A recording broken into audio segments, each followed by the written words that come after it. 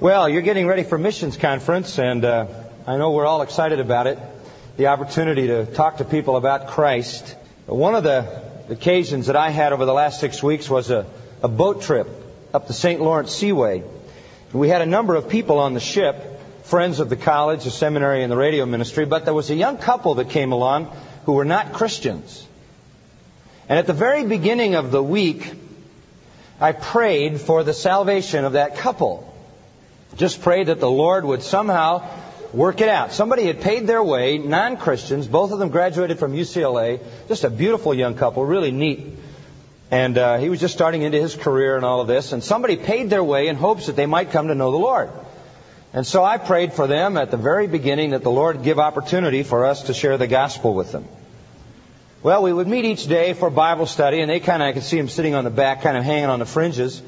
And not knowing whether they were really interested in this whole deal or not, because they weren't Christians. There's a lot of jargon and a lot of stuff going on when a lot of Christians get together they couldn't relate to. And about the third day, I made the statement that we are chosen by God for salvation. And it was in a passing way in the midst of something I was teaching. And apparently it struck a chord with the young lady. Her name was Sheila. And so after the session was over, she came up to me and she said, "Excuse me, could I bother you? I have a question." And I said, "Sure." She said, "How do you know if you're chosen by God?" And I said, "Well, the only way you can know you were chosen is if you come to faith in Jesus Christ. We don't know who God has put His hand on until they're saved." She said, "Well, how do you get saved then?" I said, "Would you like me to explain that to you?" She said, "Yes." And I said to her husband, would you like to have the knowledge of how to be saved too? And he said, I'd be willing to listen. So I said, "Well, why don't I come up to your room and I'll explain it all to you." "Yes," she said, "please do." So I went up to their room and sat down. She said, "Now I have to tell you that because these people sent us on this trip and I knew that there was going to be the teaching of the Bible," she said, "I felt that it was only fair for me to read the Bible before I came." I said, "Well, good. What part did you read?" She said, "All of it." I said, "All of it?" She said, "Yeah, all the way from Genesis to Revelation." It took me 3 months, but I felt I should read it all. I said, "Well, that's very good, Sheila. That's wonderful." And he said, "I didn't read it, Well, she said, "I'm very interested in Christianity now after reading the Bible, but my husband's much more interested in Buddhism. He leans toward Buddhism, and I lean toward being saved." It's the phrase she used. But she said sometimes, she said, "I love my husband so much." She said, "I love him so much that sometimes I think I'd rather go to hell with him than go to heaven without him.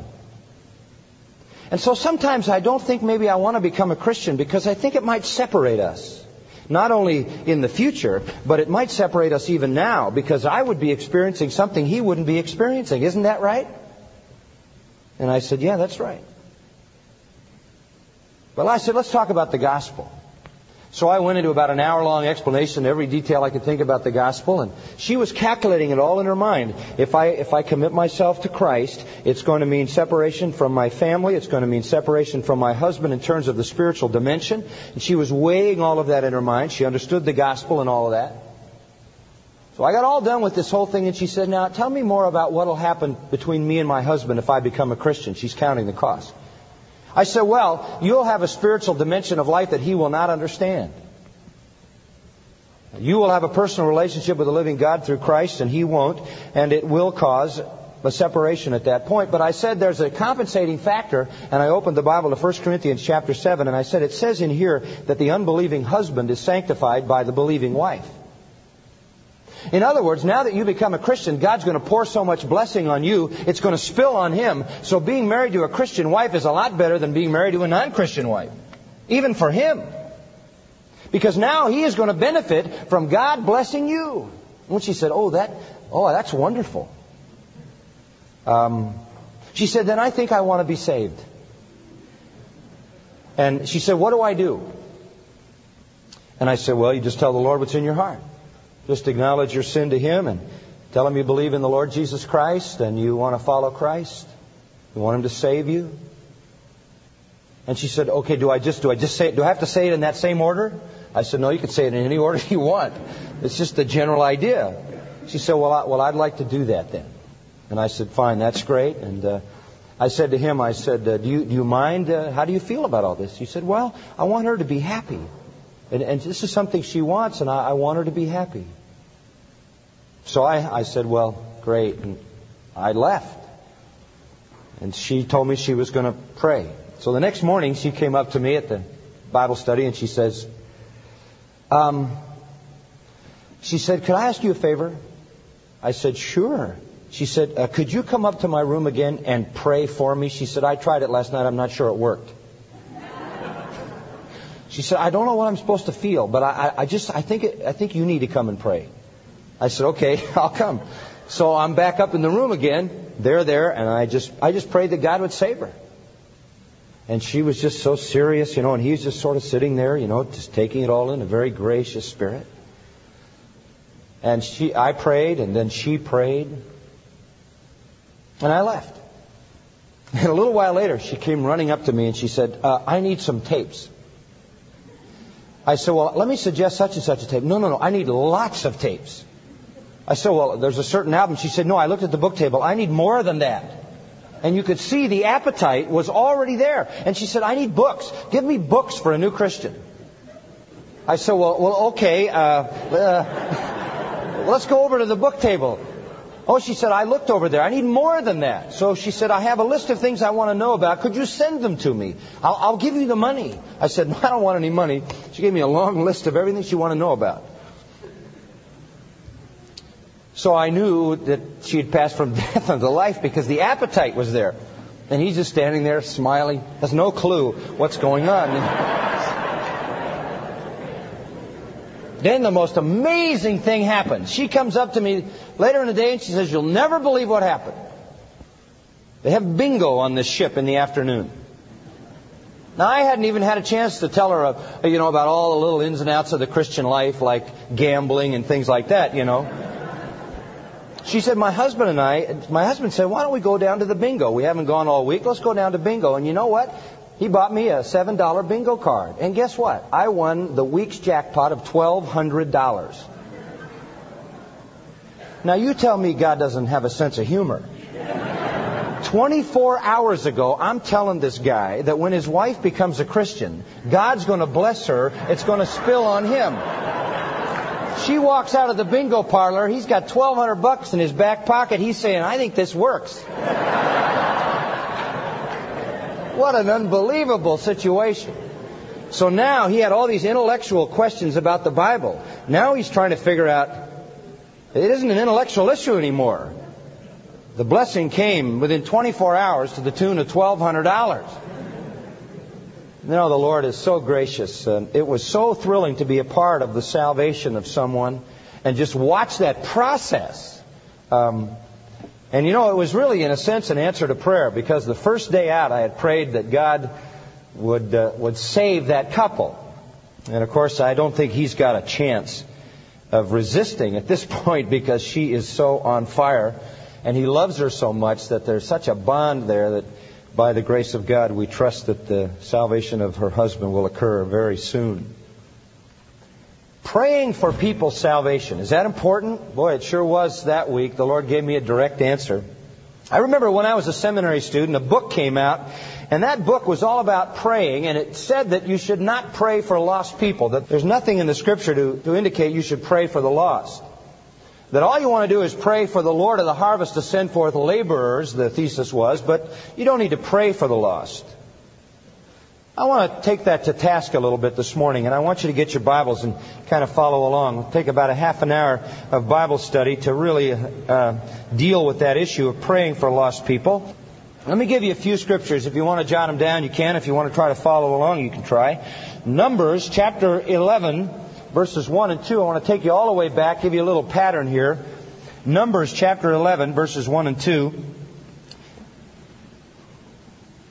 Now the people became like those who complain of adversity in the hearing of the Lord. This is the complaining children of Israel. They were complaining about their lot. And when the Lord heard it, His anger was kindled. And the fire of the Lord burned among them and consumed some of them on the outskirts of the camp. Here are some murmuring unbelievers in the camp of Israel, complaining about what God is doing, and God sends fire, burns them all up. Look at verse 2. The people therefore cried out to Moses, and Moses, what? Prayed to the Lord, and the fire died out. Moses there prays for the unbelieving, complaining, unthankful Israelites not to be consumed by the fire of God's judgment. That is a form of evangelistic praying. In Deuteronomy 14 and verse 19, Moses cried, "Pardon, I beseech thee, the iniquity of this people according to the greatness of thy mercy." And again, in chapter 14, verse 19, he's praying for the salvation of his people. Look at 1 Samuel chapter 12. 1 Samuel chapter 12, verse 23. "Moreover, as for me, says Samuel, far be it from me that I should sin against the Lord by ceasing to pray for you." And what kind of prayer is it? It's an evangelistic prayer. He's praying for people who are caught up in evil and iniquity and futility and who have dishonored the name of God. He says in verse 24, "Fear the Lord and serve Him in truth with all your heart, for consider what great things He has done for you. But if you do continue to do wickedly, you and your king shall be swept away." He's praying for them, and he says, if I don't do this, if I don't pray for you, I have sinned against the Lord. Isn't that an interesting thing? Not only is praying for the lost important, not to do it is to sin against the Lord. We find another illustration of this in Jeremiah. Jeremiah obviously was confronted with a wicked, sinful people, warning them about the judgment of God to come upon them. It was his place to remind them that God would judge their wickedness and judge their sinfulness. But they had gone so far that in Jeremiah 7, and then over in chapter 14, we'll look at 14, 10, and 11. The Lord said to Jeremiah and to the people, "Even so they have loved to wander," Jeremiah 14:10, "they have not kept their feet in check.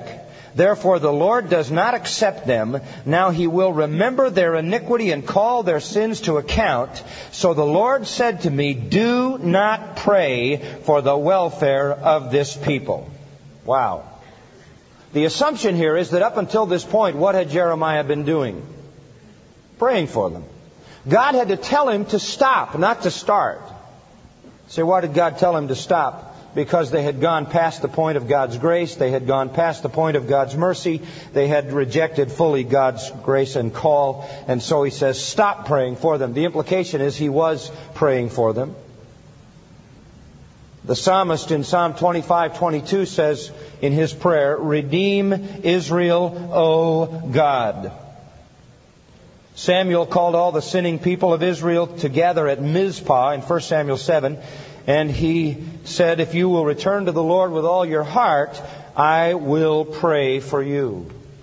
So way back in the Old Testament, there was a commitment to pray for sinning, unbelieving people. Hezekiah the king, knowing the wicked hearts of his people, gathered together at Jerusalem for the Passover, and knowing they had not cleansed themselves and their keeping of the Passover was a hypocrisy, prayed for them, and this is what he said, 2 Chronicles 30, verses 18 and 19. "The good Lord pardon everyone who prepares his heart to seek God." There is Hezekiah the king praying for the lost. Daniel chapter 9, verses 17 and 19. Daniel prays for the lost. Stephen, you remember when he was being crushed under the bloody stones that were taking his life in Acts 7, said to God, "Lord, lay not this sin to their charge," which is another way of saying what? Forgive them. Forgive them.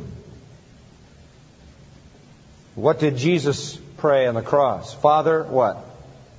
Forgive them, they know not what they do. I believe it was the constant prayer of the Apostle Paul that Israel should be saved. He says in Romans 9:3, I could wish that I myself were accursed, separated from Christ for the sake of my brethren, my kinsmen according to the flesh. And then in chapter 10, verse 1, brethren, my heart's desire and my prayer to God for them is for their salvation. Paul prayed for the salvation of Israel. When is the last time you prayed for someone's salvation? Someone you knew, someone you knew of, someone you didn't know. Part and parcel of God's redemptive work is to do His work by means of human instrumentation. Not only human instrumentation in the witness, but human instrumentation in the intercession. But the best passage in all of Scripture to help us with this is 1 Timothy 2. Let's look at it. 1 Timothy chapter 2. And I think that this will give you deep insight into the responsibility we have for evangelistic praying.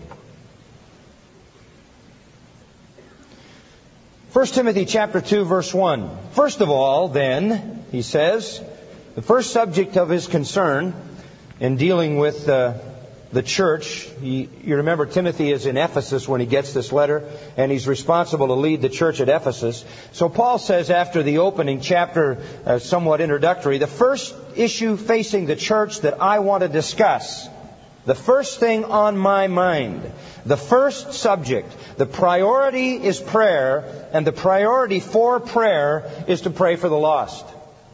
That's his first concern. I urge that entreaties and prayers, petitions, and thanksgiving be made on behalf of all men. Now, if you're praying for all men, you must be praying evangelistically, because obviously all men are not saved.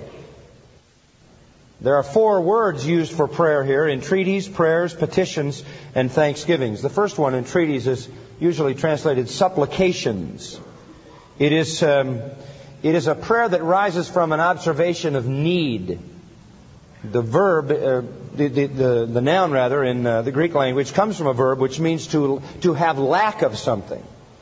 So it is the recognition that someone lacks something and you're pleading for what is lacking. It also carries the idea of having an audience with the king. So you're going before the king or the sovereign or the one who rules, and you're interceding on behalf of someone who has a lack. In this case, they lack salvation, and you go to the God of salvation with that petition. The second is the word prayers. That simply means petitions in a general sense. It is used of sacred, reverent, worshipful prayers. It's the word used, for example, in Matthew regarding the disciples' prayer. Then there is the third word he uses, petitions. Actually, intercession suggests pleading on behalf of others. These are really synonyms that have very close meanings. And the final one is thanksgiving. You go to God petitioning, you go to God pleading, you go to God because you recognize some people have need, and you go to God with a thankful heart, the true spirit of prayer, knowing that a sovereign God will answer according to His own will, and you'll be thankful for that. Evangelistic praying, then, is a personal compassion for and involvement with the dire situation of the lost, so that we reverently go to God, pleading on their behalf, thankful for His response. We are to intercede with compassion, with involvement, with concern for the lost. Now, that's evangelistic praying. That's the nature of it. It is intercession on behalf of the lost with compassion because of their dire need, in an attitude of thankfulness to God. That's the nature of evangelistic praying. Look at the scope of it. How widespread is it? Verse 1, on behalf of all men. It is unlimited. The whole of unredeemed humanity. All men, by the way, is mentioned again in verse 4. And again in verse 6, a ransom for all. A lot of alls in this passage, and The implication is that we're to be praying for all men regarding salvation. Then, to help us sort of with a sample group, look at verse 2. For example, kings and all who are in authority. That's a sample group because of the importance of their lives and leadership in nations, because of the important impact they can have on the church and on the spread of the gospel. And note this. Why does he pick this group? Because these would tend to be the people that early Christians would resent. Did you get that? Why? Because they were living in a persecuting environment. At the very time Paul wrote this letter, there was initiating an outbreak of persecution from Rome against Christians that would spread to all of the Roman Empire and eventually cost Paul his head. And it would be very easy for Christians living in that time to resent the kings and those who are in authority. And if there was anybody that you sort of cursed and damned and didn't pray for, it might be them. And so the Apostle Paul almost catches Timothy off guard when he says, you are to pray for the salvation of all men. But let me give you an example. Kings and all who are in authority. Kings would include the Emperor Nero. At that time it was Nero, and we all know about Nero. A murderous individual. All that are in authority would be officials, magistrates, judges, proconsuls, tetrarchs, generals, town clerks, soldiers, good, bad, beneficent, cruel, peaceful, warlike, all of them. And the issue here is a context of salvation. Pray for the salvation of all men, particularly your leaders, no matter how hostile they might be. I've talked on a number of occasions to Christians who went through the terror of Eastern Europe and never lost their perspective, whether in the Soviet Union or Eastern Europe, when they were being persecuted and sometimes thrown in prison, keeping the perspective of always praying for the salvation of their leaders, no matter how hostile they were. You pray that God will, in His mercy, save them.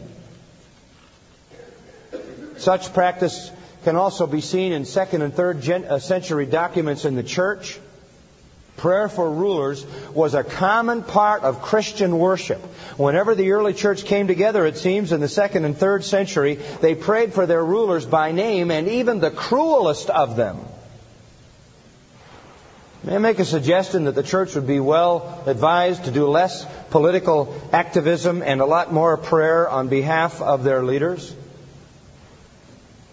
Instead of all of this political activism to try to remove people from office that don't fit our agenda, we are enjoined in the Bible to pray for their salvation. That's a perspective I think we lose out on. I mean, I look at things like Operation Rescue and I see in many ways the antithesis of what honors God. Although the cause is right, the hostility is wrong. Instead of trying to manipulate, intimidate, cajole and irritate our leaders and those in authority over us, we ought to be pleading with God for their salvation. You can ask yourself the question when you read Acts 7 where Stephen is being crushed under the bloody stones and asks God to forgive the ones that are killing him. Remember that who was in charge of that execution? Do you remember? They were all laying their garments at the feet of what man? Saul of Tarsus. Could it be that the conversion of Paul was an answer to the prayer of Stephen?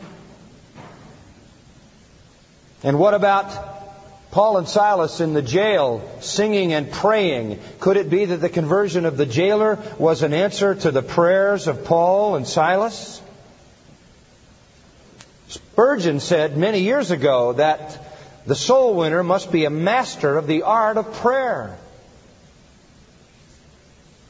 Our Lord even taught us to intercede for the lost in Matthew 5:43 and 44. But it seems as though we believe in this generation that we can get more done through attacking the leaders and the rulers that we don't like than we can through prayer. Isn't that sad? Because the weapons of our warfare are spiritual. They are not fleshly. We do not win spiritual battles by political activism. We win spiritual battles by prayer. If the church used its energies in intercessory prayer for the salvation of our leaders, we would accomplish far more than ever we could with all the energy being used up in all this activism. God has defined for us what our weapons are. Why is it that we fall prey to the useless weapons of the flesh? So we see the extent. We're to pray for all men, even those in authority over us. Would you notice the benefit of this? In verse 2, the benefit of it, in order that we may lead a tranquil and quiet life in all godliness and dignity. Paul affirms that prayer, while intended for the salvation of others and the glory of God, will also create a national condition favorable to the furtherance of the gospel. This is a side effect. If the church is lovingly, compassionately, benevolently interceding for its leaders, the leaders are going to treat it differently than if the church is hostile, aggressive, troublesome. He says one of the benefits to the church is that they will be able to lead a quiet and peaceable life. Quiet means the absence of outside disturbance. Peaceable means the absence of inside disturbances. We should seek, now follow this, young people, we should seek to make the unbelievers around us our friends rather than our enemies. You may have somebody that you know that you don't like at all. You may have somebody in your community lives near you, or somebody that's in your little world, somebody you work alongside that is an unbeliever, and they live a dissolute kind of life, and they irritate you with the way they live their life. Do you find yourself drawn to revulsion toward them, or do you find yourself drawn to intercession for them? If you reject them and you feel hostile and angry and revulsed by them, that's not the right attitude. Your attitude should be one of compassion. How else do you expect an unbeliever to act? If we're going to lead a quiet and peaceable life, if we're going to have a tranquil environment in which we can evangelize people, it's going to be when the leaders over us understand the compassion of our hearts for their salvation. Wouldn't it be a wonderful thing if this school and if all of us committed ourselves to the process of praying for the leaders at all levels around us, so that they began to be aware that we were having a concerted effort on behalf of them. It'd be nice to pick up the signal sometime and say, day of prayer held at the Master's College for the leaders of Newhall, Santa Clarita, Los Angeles. Pray for their salvation. He says in verse 2 that it'll allow us to lead a tranquil, quiet life in all godliness and dignity. We want that. We want to be able to live godly lives with dignity. We want to be able to live peaceably and quiet in the world. And the path to that is not insurrection. The path to that is intercession. And what Paul seems to be saying is that the greatest opportunities for the expansion and reception of the gospel will come when men and women see Christians as models of virtue, models of love, models of compassion, whose constant concern in prayer is the salvation of all. Go to verse 3. Here he gives the reason for this evangelistic praying. This is good and acceptable in the sight of God, our Savior. He says you ought to do it because it is morally right. This is good. It's just right. It's intrinsically excellent. Kalan, it's noble. It's spiritually noble. You do it just because it's right. I like that. Secondly, it's consistent with God's will. It is not only right, but it is acceptable in the sight of God our Savior. It is God's will. God is not willing that any should what? Perish. 2 Peter 3:9. But that all should come to repentance. So it is consistent with God's will. It is right. It is what God wants. And then look at verse 5. This is such a tremendous statement. It is reflective of God's nature as one. For there is one God. Boy, I wish we had time to develop that thought. Contrary to the religions of men, there is only one God. There is not one God for the Muslims and one God for the Buddhists and one God for the Jews and one God for the Christians. There are not millions of gods for the Hindus. There is only one God. And the central truth of Scripture is that the Lord our God is one Lord. If there were many gods, there could be many ways of salvation. And men could be saved any way their God wanted them to be saved, and there would be no need for evangelism. But there is only one God, and through Him there is only one plan of salvation, and therefore there is only one path. And thus, we must evangelize. We must evangelize because it's right. We must evangelize through prayer because it's the will of God. And we must pray evangelistically because there's only one God, so there's only one way of salvation. Would you notice what else he says? It is consistent with the person of Christ. Back to verse 5.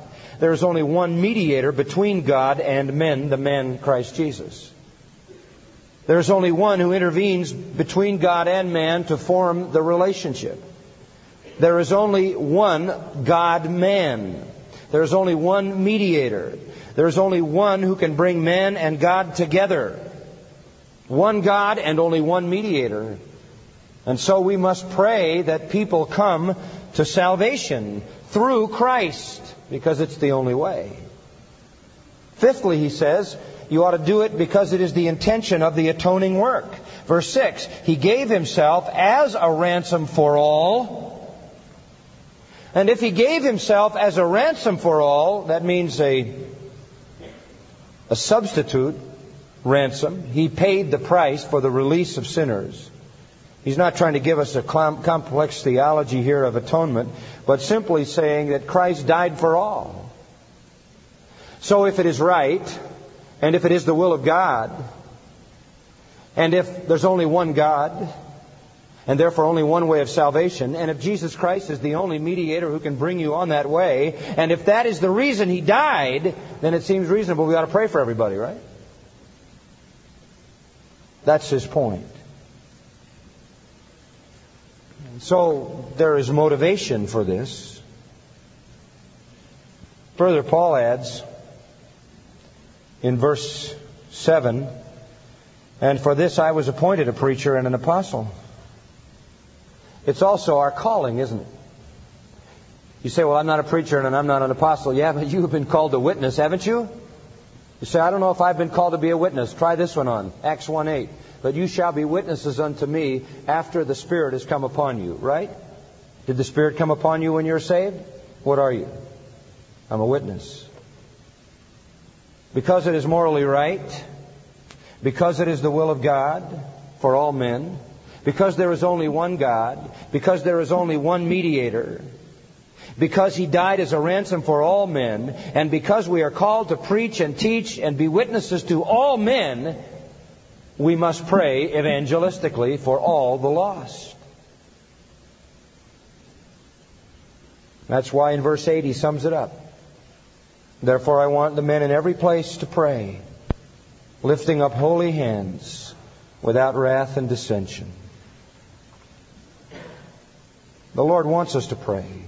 Oh, He wants us to pray for a lot of things. But the primary issue here is to pray for the lost.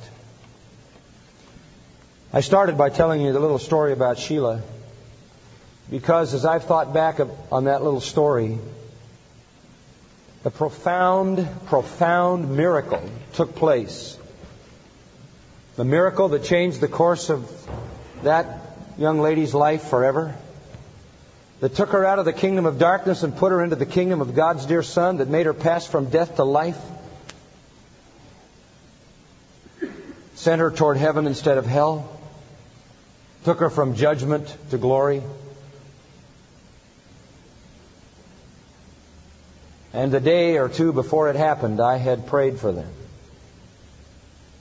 God uses us as instruments of witness, but He also uses us as instruments of intercession. You say, well, now, wait a minute. If she was chosen before the foundation of the world to be saved, would she have been saved without your participation? Well, I'm not sure I can unscrew all the mysteries of the divine mind, but I would say if she was chosen from the foundation of the earth to be saved, that God not only processed her salvation, but God worked into it the components that would bring it about.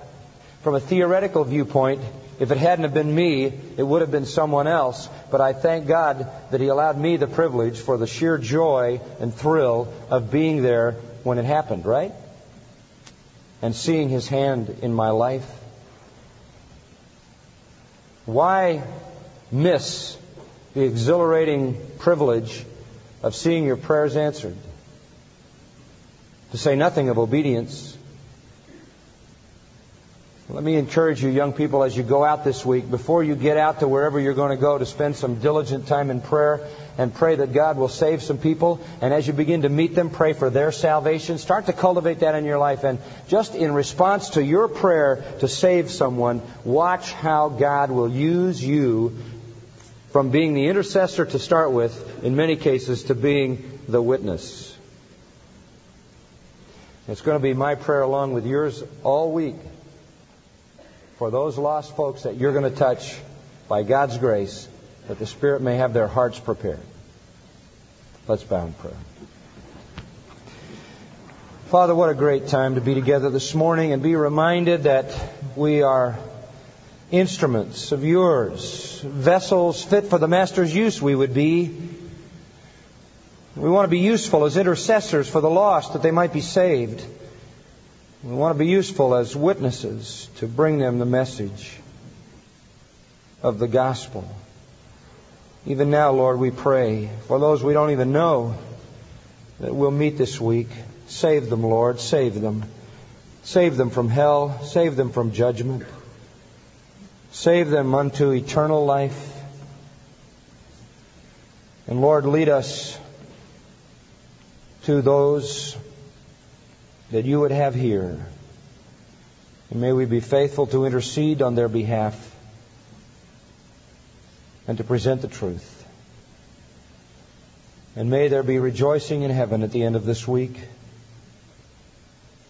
for the prodigals that have returned, the lost sheep that have been found.